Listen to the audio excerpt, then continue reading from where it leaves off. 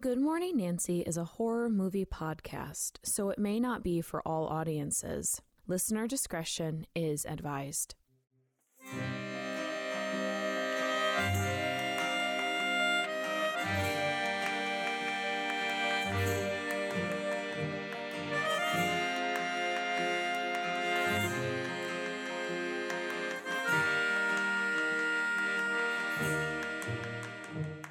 Good Morning Nancy, my name is Gracie, and if you're new to the show, welcome. Normally, my regular co-host Abby is here with me, and we discuss our favorite horror movies together and with you. But she just had a baby and is on maternity leave. So today I am joined by artist and horror nerd, my very good friend and patron of the show, Carolyn Girk. Say hi, Carolyn. Hi, thanks so much for having me. I am super excited to be here. All right, I am excited as well. Y'all need to check out Carolyn's Etsy Velvet Hand Designs. She has a large collection of beautiful hand-painted works of art on there, and most of them are horror related, and all of them are feminists. And I have one of your paintings, Carolyn, of a xenomorph in my office, and I bought it when I first discovered your Etsy, and this was before we became friends, and it's still one of my favorites, and I love seeing it every day I come into the office. Well, today we'll be discussing the 2019 religious horror film Saint Maud. It was written and directed by Rose Glass and stars Morfydd Clark, Jennifer L., Lily Knight, and Lily Frazier. We're not shy about spoilers, so if you haven't seen this film, we highly suggest that you pause this episode and you watch it. Are you still here? Okay, then let's get this morning started. Carolyn, would you please read us the plot summary? Absolutely. Following a traumatic event while working as a nurse in hospital, Maud accepts a job as an end-of-life care nurse for Amanda, a retired and ailing dancer. As Maud begins exploring an extreme and obsessive connection to God, she forms an attachment to Amanda. But, amidst Maud's fragile psyche, the pressure soon mounts not to treat Amanda's declining physical health, but to liberate her soul from damnation. Thank you, Carolyn, for that lovely plot summary. Okay, let's talk a little bit about the production of this film. Okay, so Saint Maud is writer-director Rose Glass's first feature-length film. Before this, she had only written and directed a short film called Room 55, which is set in 1950s England, and it's about a cooking show housewife who stays in a hotel and weird shit happens. I don't want to give it away. It's only about 20 minutes long, and you can watch it for free on Vimeo. And I put the link in the show notes, so check it out. Okay, so according to Glass in an interview with Alison Foreman, it's always fascinated me that thousands of years ago, if somebody said that they heard the voice of God in their heads, then people would think a miracle had happened or that person was some sort of saintly revered figure. And Glass notes that these are the inspirations behind the film. And she says, now if somebody says they hear the voice of God in their head, they get treated quite differently, don't they? According to the Wikipedia page dedicated to the film had its world premiere at the Toronto International Film Festival on September 8th, 2019. Shortly after, A24 and Studio Canal acquired US and UK distribution rights to the film. It was scheduled to be released in the US and in the UK in the spring of 2020, but due to the COVID-19 pandemic, it was delayed, and then ultimately it was released in theaters for a brief amount of time in the UK starting in October 2020. It was released to video on demand in February 2021, and the film received positive reviews from both audiences and critics. According to VFD Pixie, quote, Saint Maud is unsettling because of the realistic situations and intense portrayals. It isn't an in-your-face horror, but it's a frightening look at how the reality of isolation and sadness catapults some into the comfort of fantasy. Okay, so let's talk about the Bechdel test. Yes, hell yes, it passes a lot because there are so many women with names in this film. It is such a joy. Was the supporting cast at least 50% women? Yes. Did a woman write, direct, produce, or edit and shoot the film? Yes. Was the final girl or main character a person of color? No. Were there any openly LGBT plus characters in the film? Yes. Okay, so let's get into our discussion. Let's start with Angels of Death and a Broken System. Take it away, Carolyn. Okay, so perhaps true crime podcasts have infiltrated my psyche, but upon my first watch of Rose Glass's Saint Maud, my mind began to wander through Angel of Death territory. Angel of Death killers, sometimes referred to as Angels of Mercy, are individuals in a professional or medical caring position that they use to facilitate their crimes. One such killer was Nurse Jane Toppin, who admitted during her murder trial that she was sexually aroused by death, calling to mind Maud's seemingly orgasmic connection to God, not to mention the link between sex and carnage in the scene with the guy from the pub. Jane would administer a drug mixture to patients she chose as her victims, lie in bed with them, and hold them close to her body as they died. Yeah, so this is too funny because I literally just learned about this woman like a week ago, and she was quite the character. I think one of her nicknames was Jolly Jane, which is such a charming nickname. Yes, it is. I think she got it because she laughed at her sentencing, which is like, yikes.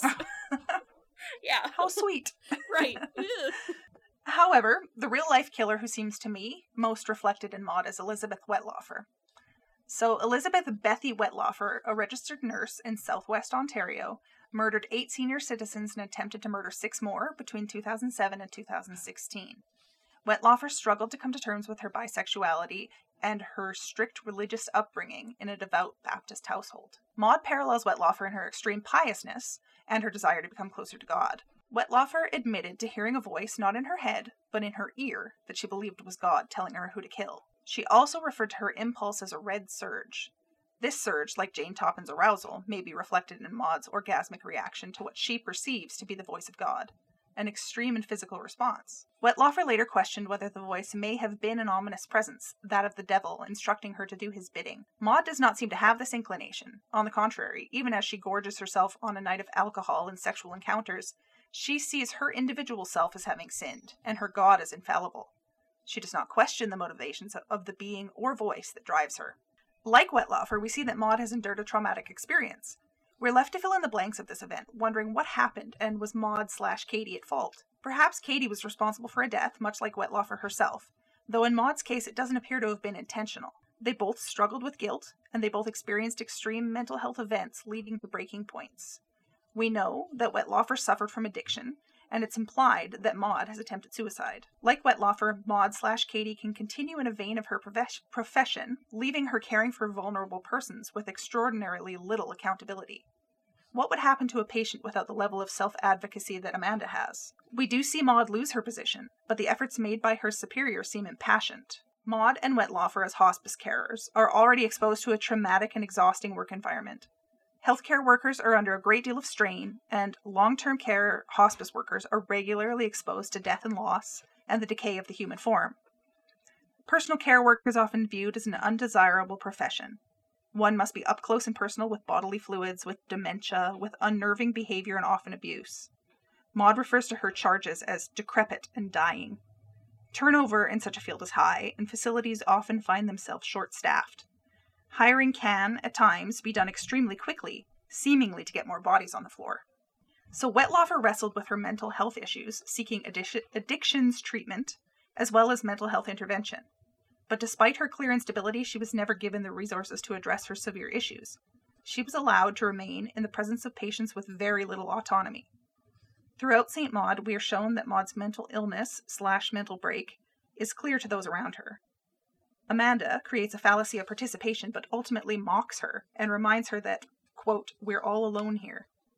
When Maud loses her job with Amanda and is being reprimanded by her superior, we hear the woman ask Maud if everything is okay, stating that Amanda had expressed other concerns.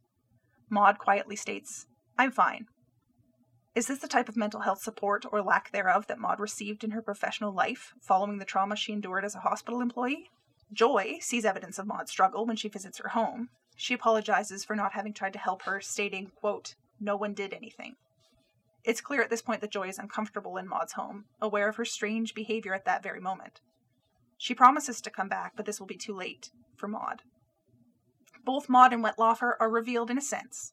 The latter, Wettlaufer, literally confessed her crimes to numerous people, none of whom helped her, or rather helped her patients. Maud's collapsing psyche becomes clear through her words and actions. We see the people around her react to her unpredictability, and yet no one takes a single step to help her until she is literally drenching her body in gasoline. No one was there to save Maud, so she invents a scenario in which she becomes the savior, meanwhile creating a godlike presence that guides her own soul. Wow, that was extremely well written. Thank you so much for that. And I think that all of this connects really well into our next topic, which is using religion to cope with trauma. According to Jason Scott, what struck me most about Rose Glass's St. Maud, her directorial debut, was the title character's condemnation of self through isolation, self-mutilation, and strict minimalistic living as a way to adhere to some unattainable idealism about purity and faith. Amanda's blasé, sometimes mocking attitude certainly doesn't help matters. In one particularly uncomfortable scene, Amanda feigns interest when Maud describes how she can feel God within her bones, mimicking Maud's very real, if delusional, bodily experience.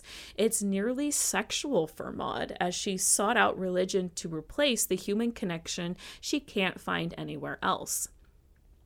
The cross has become her salve, a self-medication for someone that might just be too far gone before the film has even started, unquote. And Scott continues and says, quote, Maud returns to the local pub she used to frequent, tries to gain attention from a nearby table, and then randomly hooks up with a stranger. But she feels nothing. Nothing can satiate her like religion does, unquote. That scene where Maud is trying to break into the conversation at the neighboring table with her forced laughter and eye contact is terribly uncomfortable to watch. Oh my gosh, yes.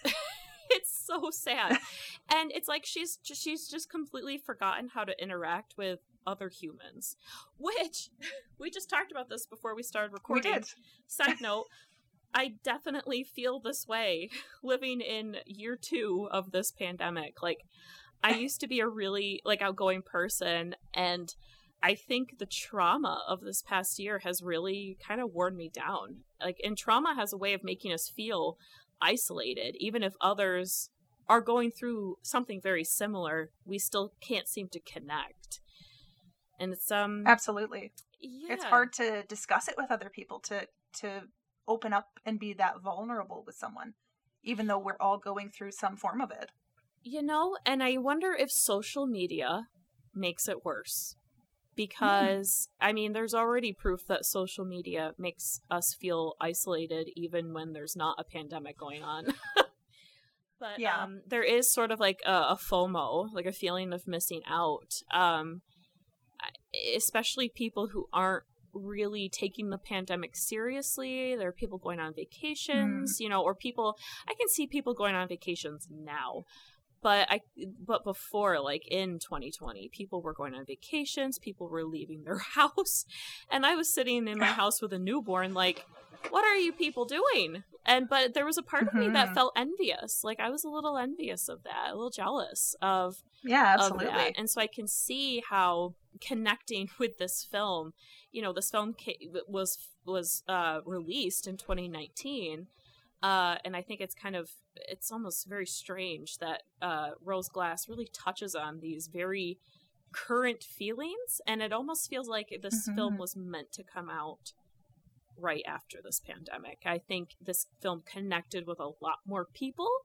Yeah, I think you're right. So Scott continues, so she cowers back into the pages of her tattered Bible because she has no other place to go. She mercilessly repents for backsliding so easily, and now a new wave of self-hatred overtakes her mind and body. A reinvigorated faith pulses through her body, but she's already split in two when God's voice pierces in the darkness, a chilling bass that feels far more devilish than one might expect. She commits herself fully to the warped fantasy. Here is where Maud's unreliable perspective immerses the viewer, and we see exactly the delusions she sees, from a glistening gold set of wings to Amanda's transformation into some sort of demonic entity. I don't believe that's actually happening, and that's what Jason Scott says. The final act correlates chillingly to centuries of religious perversity by those in power, and the poor and vulnerable are left to suffer and die and feed the monster, unquote. So Kenneth Pargament is the author of the book Psychology of Religion and Coping and a leading researcher in religious coping. Along with developing the RCOPE questionnaire to measure religious coping strategies, Pargament and his colleagues designated 3 basic styles of coping with stress. In Pargament's article, Religion and the Problem-Solving Process, 3 Styles of Coping, he identifies the collaborative, the self-directed, and deferring coping styles. The collaborative style of religious coping involves an active and internalized personal exchange with God. The deferring coping style is when individuals rely heavily on God and delegate their stress without taking personal responsibility for the situation. The self-directed style of religious coping emphasizes the free will given by God that allows for the individual to solve the problem on their own. The collaborative style of coping has been found to produce the most advantages in clinical settings. So within these 3 types of coping styles, there are 2 ways you could handle it. There's the positive and the negative. Positive meaning that the person who has experienced something traumatic has a healthy relationship with their faith, with the clergy, and with their family. Now, negative coping, according to Pargament, it, quote, encompasses interpersonal, and divine categories, including conflict with religious others, questioning, guilt, and perceived distance from or negative views of a higher power, unquote. So Amanda, who is dying of cancer, is, in my opinion, using a negative religious coping to get through her terminal illness. But Maud, I don't think Maud is using positive coping as the opposite of Amanda. Interestingly, there's this theory of negative and positive coping that it doesn't actually matter, or that it doesn't work. A lot of psychologists will say that all religious coping is negative coping, which is, I don't know if that's necessarily true, but again, there's contrary results. Terry Lynn Gall says, many studies on the subject show contrary results. For example, some psychologists conclude that religiosity has no positive or negative outcomes. And then others say that the only religious coping that actually happens is negative, and it provides negative effects. Yeah. So, do you think that Maud is using a form of self-directed coping in that she relies heavily on her relationship with God, but she holds herself fully responsible for what she deems to be her failings? Her God is a punishing God. She begs him for guidance, but she feels the need to further punish herself for her shortcomings, like responding to her night out with the nails in the soles of her shoes. Well, I would say absolutely yes, because she never actually blames God for anything bad that happens to her, but she also never doubts his existence. She thinks that she's not worthy of him and his love, and she blames herself for anything that goes wrong in her life. So it could be a deferred coping, but also I think that there's kind of both. There's deferred coping, and then there's self-directed coping. It's interesting. It's a very strange way to look at religion in horror, because we talk about how, let's say, The Exorcist, right? The Exorcist is a great example of religious horror. Everyone knows it. It's all about doubting your faith and coming back to your faith and whatnot. But this is not like that. I guess the Conjuring movies are similar, where they don't necessarily ever doubt their faith in those movies either.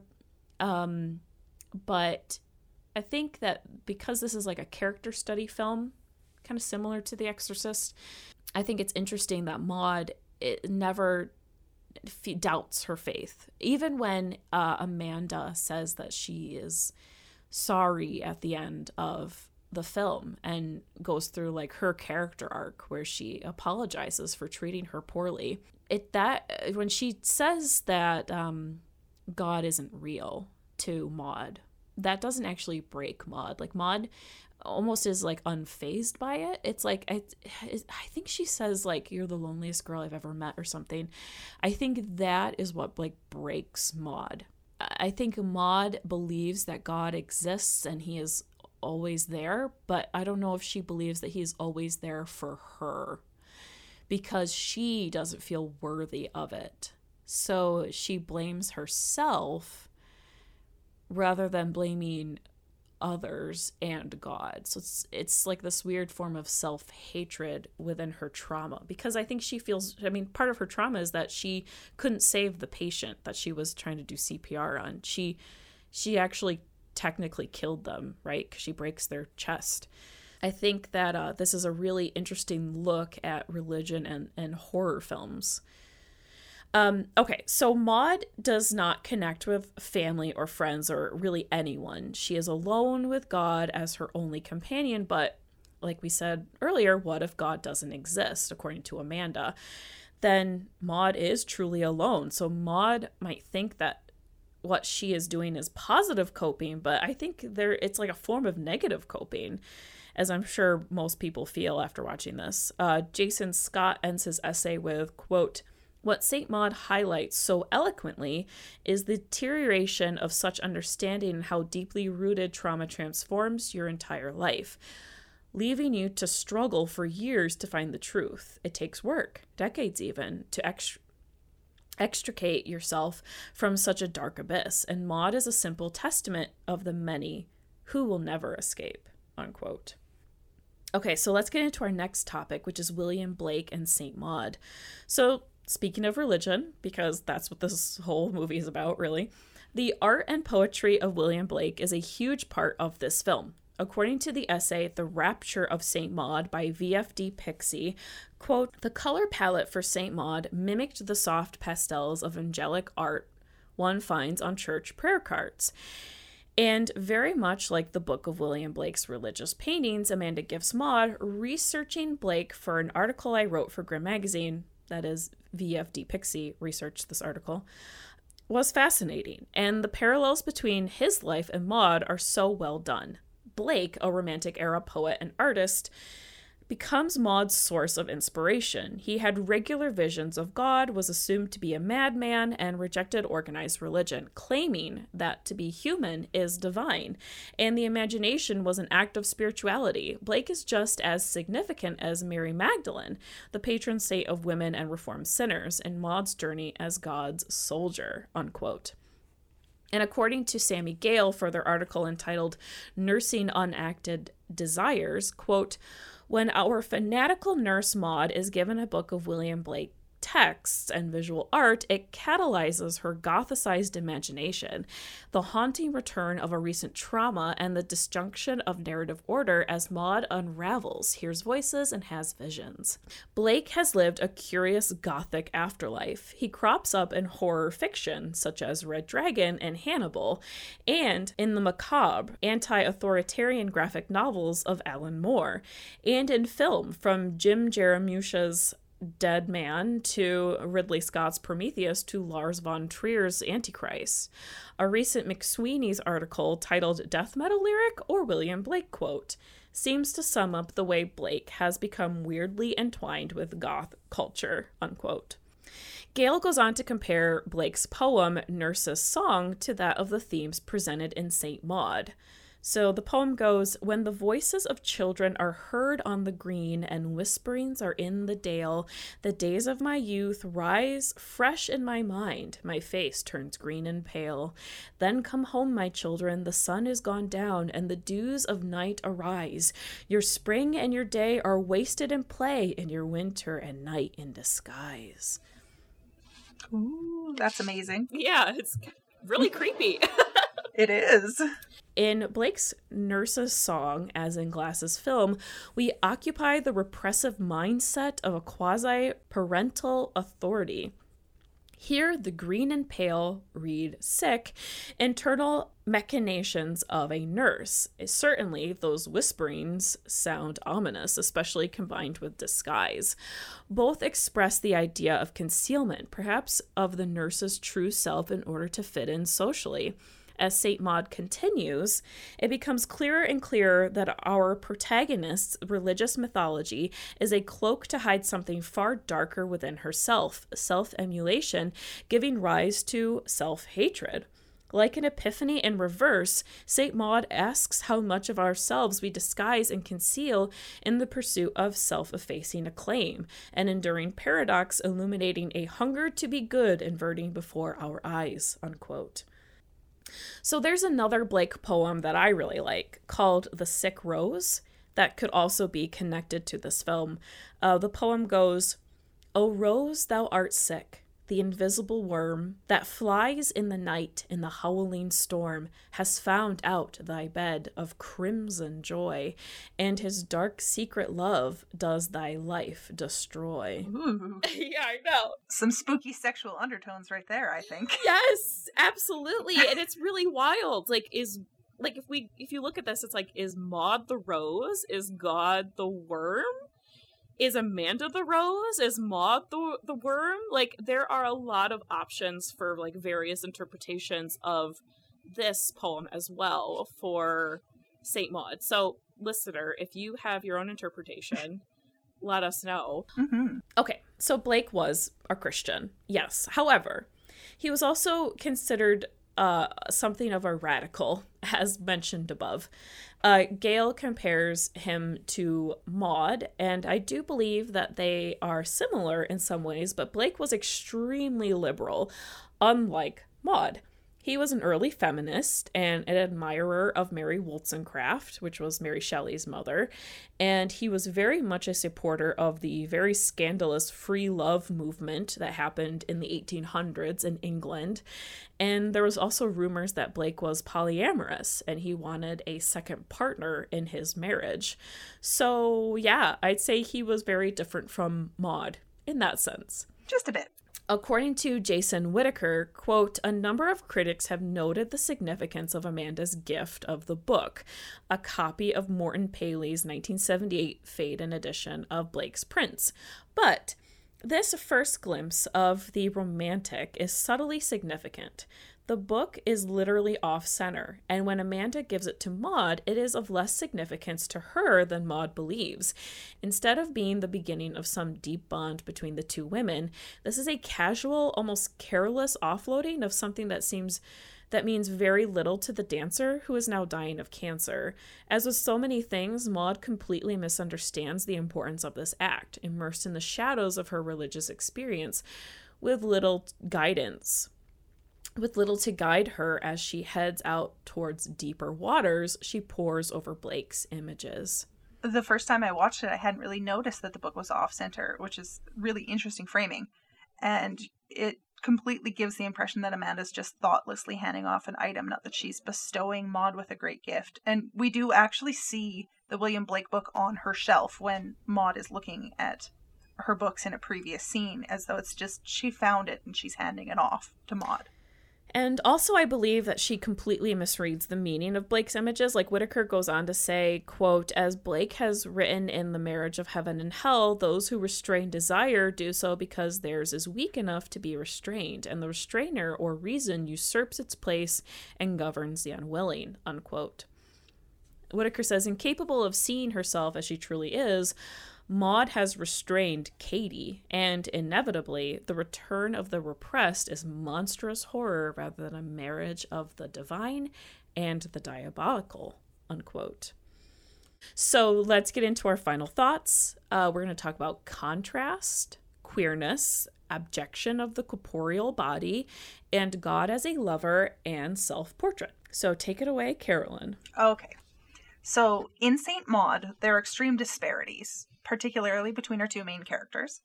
Amanda represents sin and earthly delights. She revels in pleasing her body, smoking, drinking, sex. Maud, conversely, lives a very stark life, eating meager meals, living in a bare apartment. When we first see her lay down to sleep within Amanda's opulent mansion, Maud doesn't even cover her body with blankets. Rather, she curls up on top of the bedding. Interesting that despite Maud's bare existence, she chooses extremely gothic and ornate scissors with which to murder Amanda, perhaps reflexive of Maud not truly abstaining from luxury in her act of devotion. But I'm getting ahead of myself. When we do see Maud indulge in pleasures of the flesh, so to speak, in sex acts with men from the pub, she's dull and listless, engaging only minimally. She slaps away the touch of one of the men. In contrast, we see Maud revel in the orgasmic experience she has with God, with Amanda by her side. She even seems to have flashes of Amanda's movements, spends time observing footage of Amanda's body dancing when she was well, and fantasizes about their hands touching. This scene intrigues me so much. It's so strange. Yeah, it definitely stands out, doesn't it? In an interview with Vulture.com, when asked about a sexual bond between Amanda and Maud, Rose Glass stated, "The whole thing with Amanda being gay, I wanted to play with people's expectations. If you place a Christian character alongside a gay character, the audience says, oh, it's going to be a story about repressed desires. Her heart says no, but her body says yes, sort of thing. But I've seen that story quite a lot before. I thought it would be more interesting if the roots of Maud trying to save Amanda were not at all based on her disapproval of her sexuality. It's much more ambiguous. There is an element of physical attraction, but for me, it's not about Maud repressing her sexuality. Sometimes women bonding with other women can take on this almost romantic tinge. I think part of her envies Amanda and wishes she could be a bit more like her." Mm-hmm. So maybe we could read Maud as not disapproving of Amanda's sexual orientation, but disapproving of her own, Maud's, sexual desire.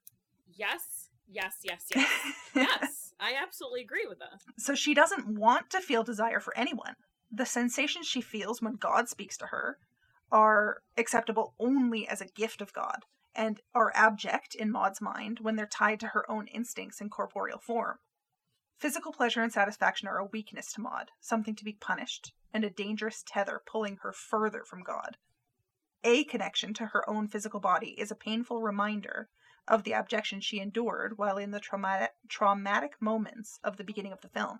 Maud experienced the dramatic forcing of the abject, in the form of bodily fluids, upon her psyche.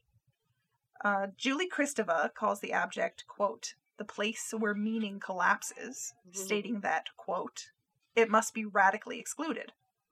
Maud's hands are buried in the chest of a patient, buried within a corpse. She spends much time in the later segments of this film washing her hands, as if a tormented modern-day Lady Macbeth, desperately trying to free herself of the guilt and disgust of her own experience. Oh, Carolyn, I love it. There's so much hand washing. Yes. It's like she's forever trying to get this memory off of her. Yes, out damn spot, out I say. Absolutely. Yes. So, Amanda's connection and reverence of her own physical form is not only sinful to Maud, but it triggers a relationship to the wastes of the human form, the decay of the human form. The abject of the human body is something Maud must reject, and she cannot bear to observe Amanda reveling in her own sensations. At first, as she draws nearer to Amanda, once things come to a head, it can be surmised that Maud feels betrayed and ashamed, perhaps, that she allowed herself to be tempted by the apple, Amanda, within her opulent garden. Amanda has become a temptress, the embodiment of sin and desire, and a painful reminder of who Maud once was. Amanda reflects Katie, a woman who indulges, who feels deeply, who's boisterous and godless. Maud cannot bear witness to this image of herself, a guilty person, blood upon her hands. Maud must remove Amanda as the symbol of her own failings. She's tied to this person who stirred something inside her, and she's desperate to cut that tether. She's desperate to eradicate evidence of her inability to please her perceived God. There's a quote from Kier-La Janice's House of Psychotic Women that feels really apt in this scenario. Janice writes, quote, "Every problem manifests because we have falsely constructed ideals and cannot meet them. The repeated failure to make decisions based on logic or sound belief and have our emotions follow suit is confusing to us. So we try to force it, or create a facade so watertight that even we fall for it ourselves. That is, until a tiny crack appears and the whole thing comes crashing down on us." End quote. So Maud realizes she has to set Amanda free of the demon that resides within her. In doing so, Maud sets herself free from Amanda. Maud must bring Amanda to God through death, and in doing that, Maud is next to God. After slaying Amanda, Maud seems to float. She's euphoric. She's experienced a brush with the divine. Her last act, before achieving a misguided version of goodness, is to set Katie, her past self, free, or cast her upon the pyre. Maud sets Katie alight, burning her for her sins. In this process of shadow self immolation, Maud can achieve sainthood or martyrdom. I've also felt that Maud was in love with God, or at least her idea of God, or even in love with the idea of becoming one with him and not having a body, especially since all of her trauma comes from dealing with the very realistic body horror of being a nurse. And writer-director Rose Glass spoke with Allison Foreman of Mashable and said, although it's not explicitly stated in St. Maud, Glass says she wrote the final version of Maud as someone who had a completely secular upbringing and no real history with religion. So when Maud does find God, an event brought on only in part by the horrific hospital accident depicted at the film's beginning, it sets off a shift. It sets off like a shift in her worldview. Quote, "The idea of having this very physical, orgasmic, ecstatic reaction was important to me," Glass says. "We can all connect with the idea of wanting to transcend our body in some way and connect with something and feel a part of something bigger than ourselves. To me, that's what's happening in those scenes in her head." And it's like, yes, like there's religious ecstasy, but it's also tapping into the same bit of the brain that gets activated by sexual ecstasy. This is also really interesting because when the audience finally like sees Maud's point of view, basically, we do hear the voice of God. And Glass said that she heard actor Morfydd Clark speaking Welsh on the phone to her family, and she thought, wow, this is like a lovely, mysterious, old-sounding language. And she wanted Clark to speak God's lines in Welsh. And so they took Clark's voice and they pitched it down. So God's voice is also Maud's voice. Like, is Maud God? Or at least, does she think that she is? Yeah, she holds the key to her own downfall and her own salvation, but in the lack of awareness of her own role in those events, she's unable to change them. Right. And also, if Maud sees God as herself, but she also hates herself, is there some strange like connection here? Like, does she secretly hate God? And I'm sure she would like never admit that, but instead she hurts herself and she calls it worship. So it's like by hurting herself, she's also maybe hurting God. Or I feel like this thought is kind of like not fully like expressed here, and I can like I have what I have to want to say in my head, but like I can't like get out exactly how I feel about this. Instead of like worshiping, she hurts herself, and then she calls it worship, and like maybe she thinks that this pleases God by hurting herself, and I guess she thinks it does like please herself to hurt herself. I think Maud likes loneliness and pain because she thinks God likes it for her. And it's like the very controversial ritual of flagellation. Like Acolytes of Horror, which is a great YouTube channel, they talk about this. And they also talk about how Maud might, quote unquote, love God, but she hates people. And like, isn't God in everyone? It's almost less that she loves God than that she desperately wants to be loved by God. Yes. She doesn't love other people, but she wants to be loved by other people. She wants Amanda to love her. She wants other people to care about her, but she, just like that scene when she's trying to connect with the people next to her, She doesn't know how people behave. She does not know how to connect to people. She just wants them to accept her like she wants God to accept her and embrace her. Either way, like, Glass interprets this as all being in Maud's head, so if that's the case, then of course God will have Maud's voice. According to Sammy Gale, quote, "Not only does God give Maud her life's purpose, he is always with her. She experiences spiritual seizures, equal parts pleasure and pain, recalling the ecstasy of Saint Teresa of Avila." Okay, so I had to look up Saint Teresa because I don't know anything about saints, really. And she had raptures that were very similar to Maud's. And according to her Wikipedia page, Teresa, who became a celebrity in her town for dispensing wisdom, she was also known for her raptures, which sometimes involved levitation. It was a source of embarrassment to her, and she made her sisters hold her down when this occurred.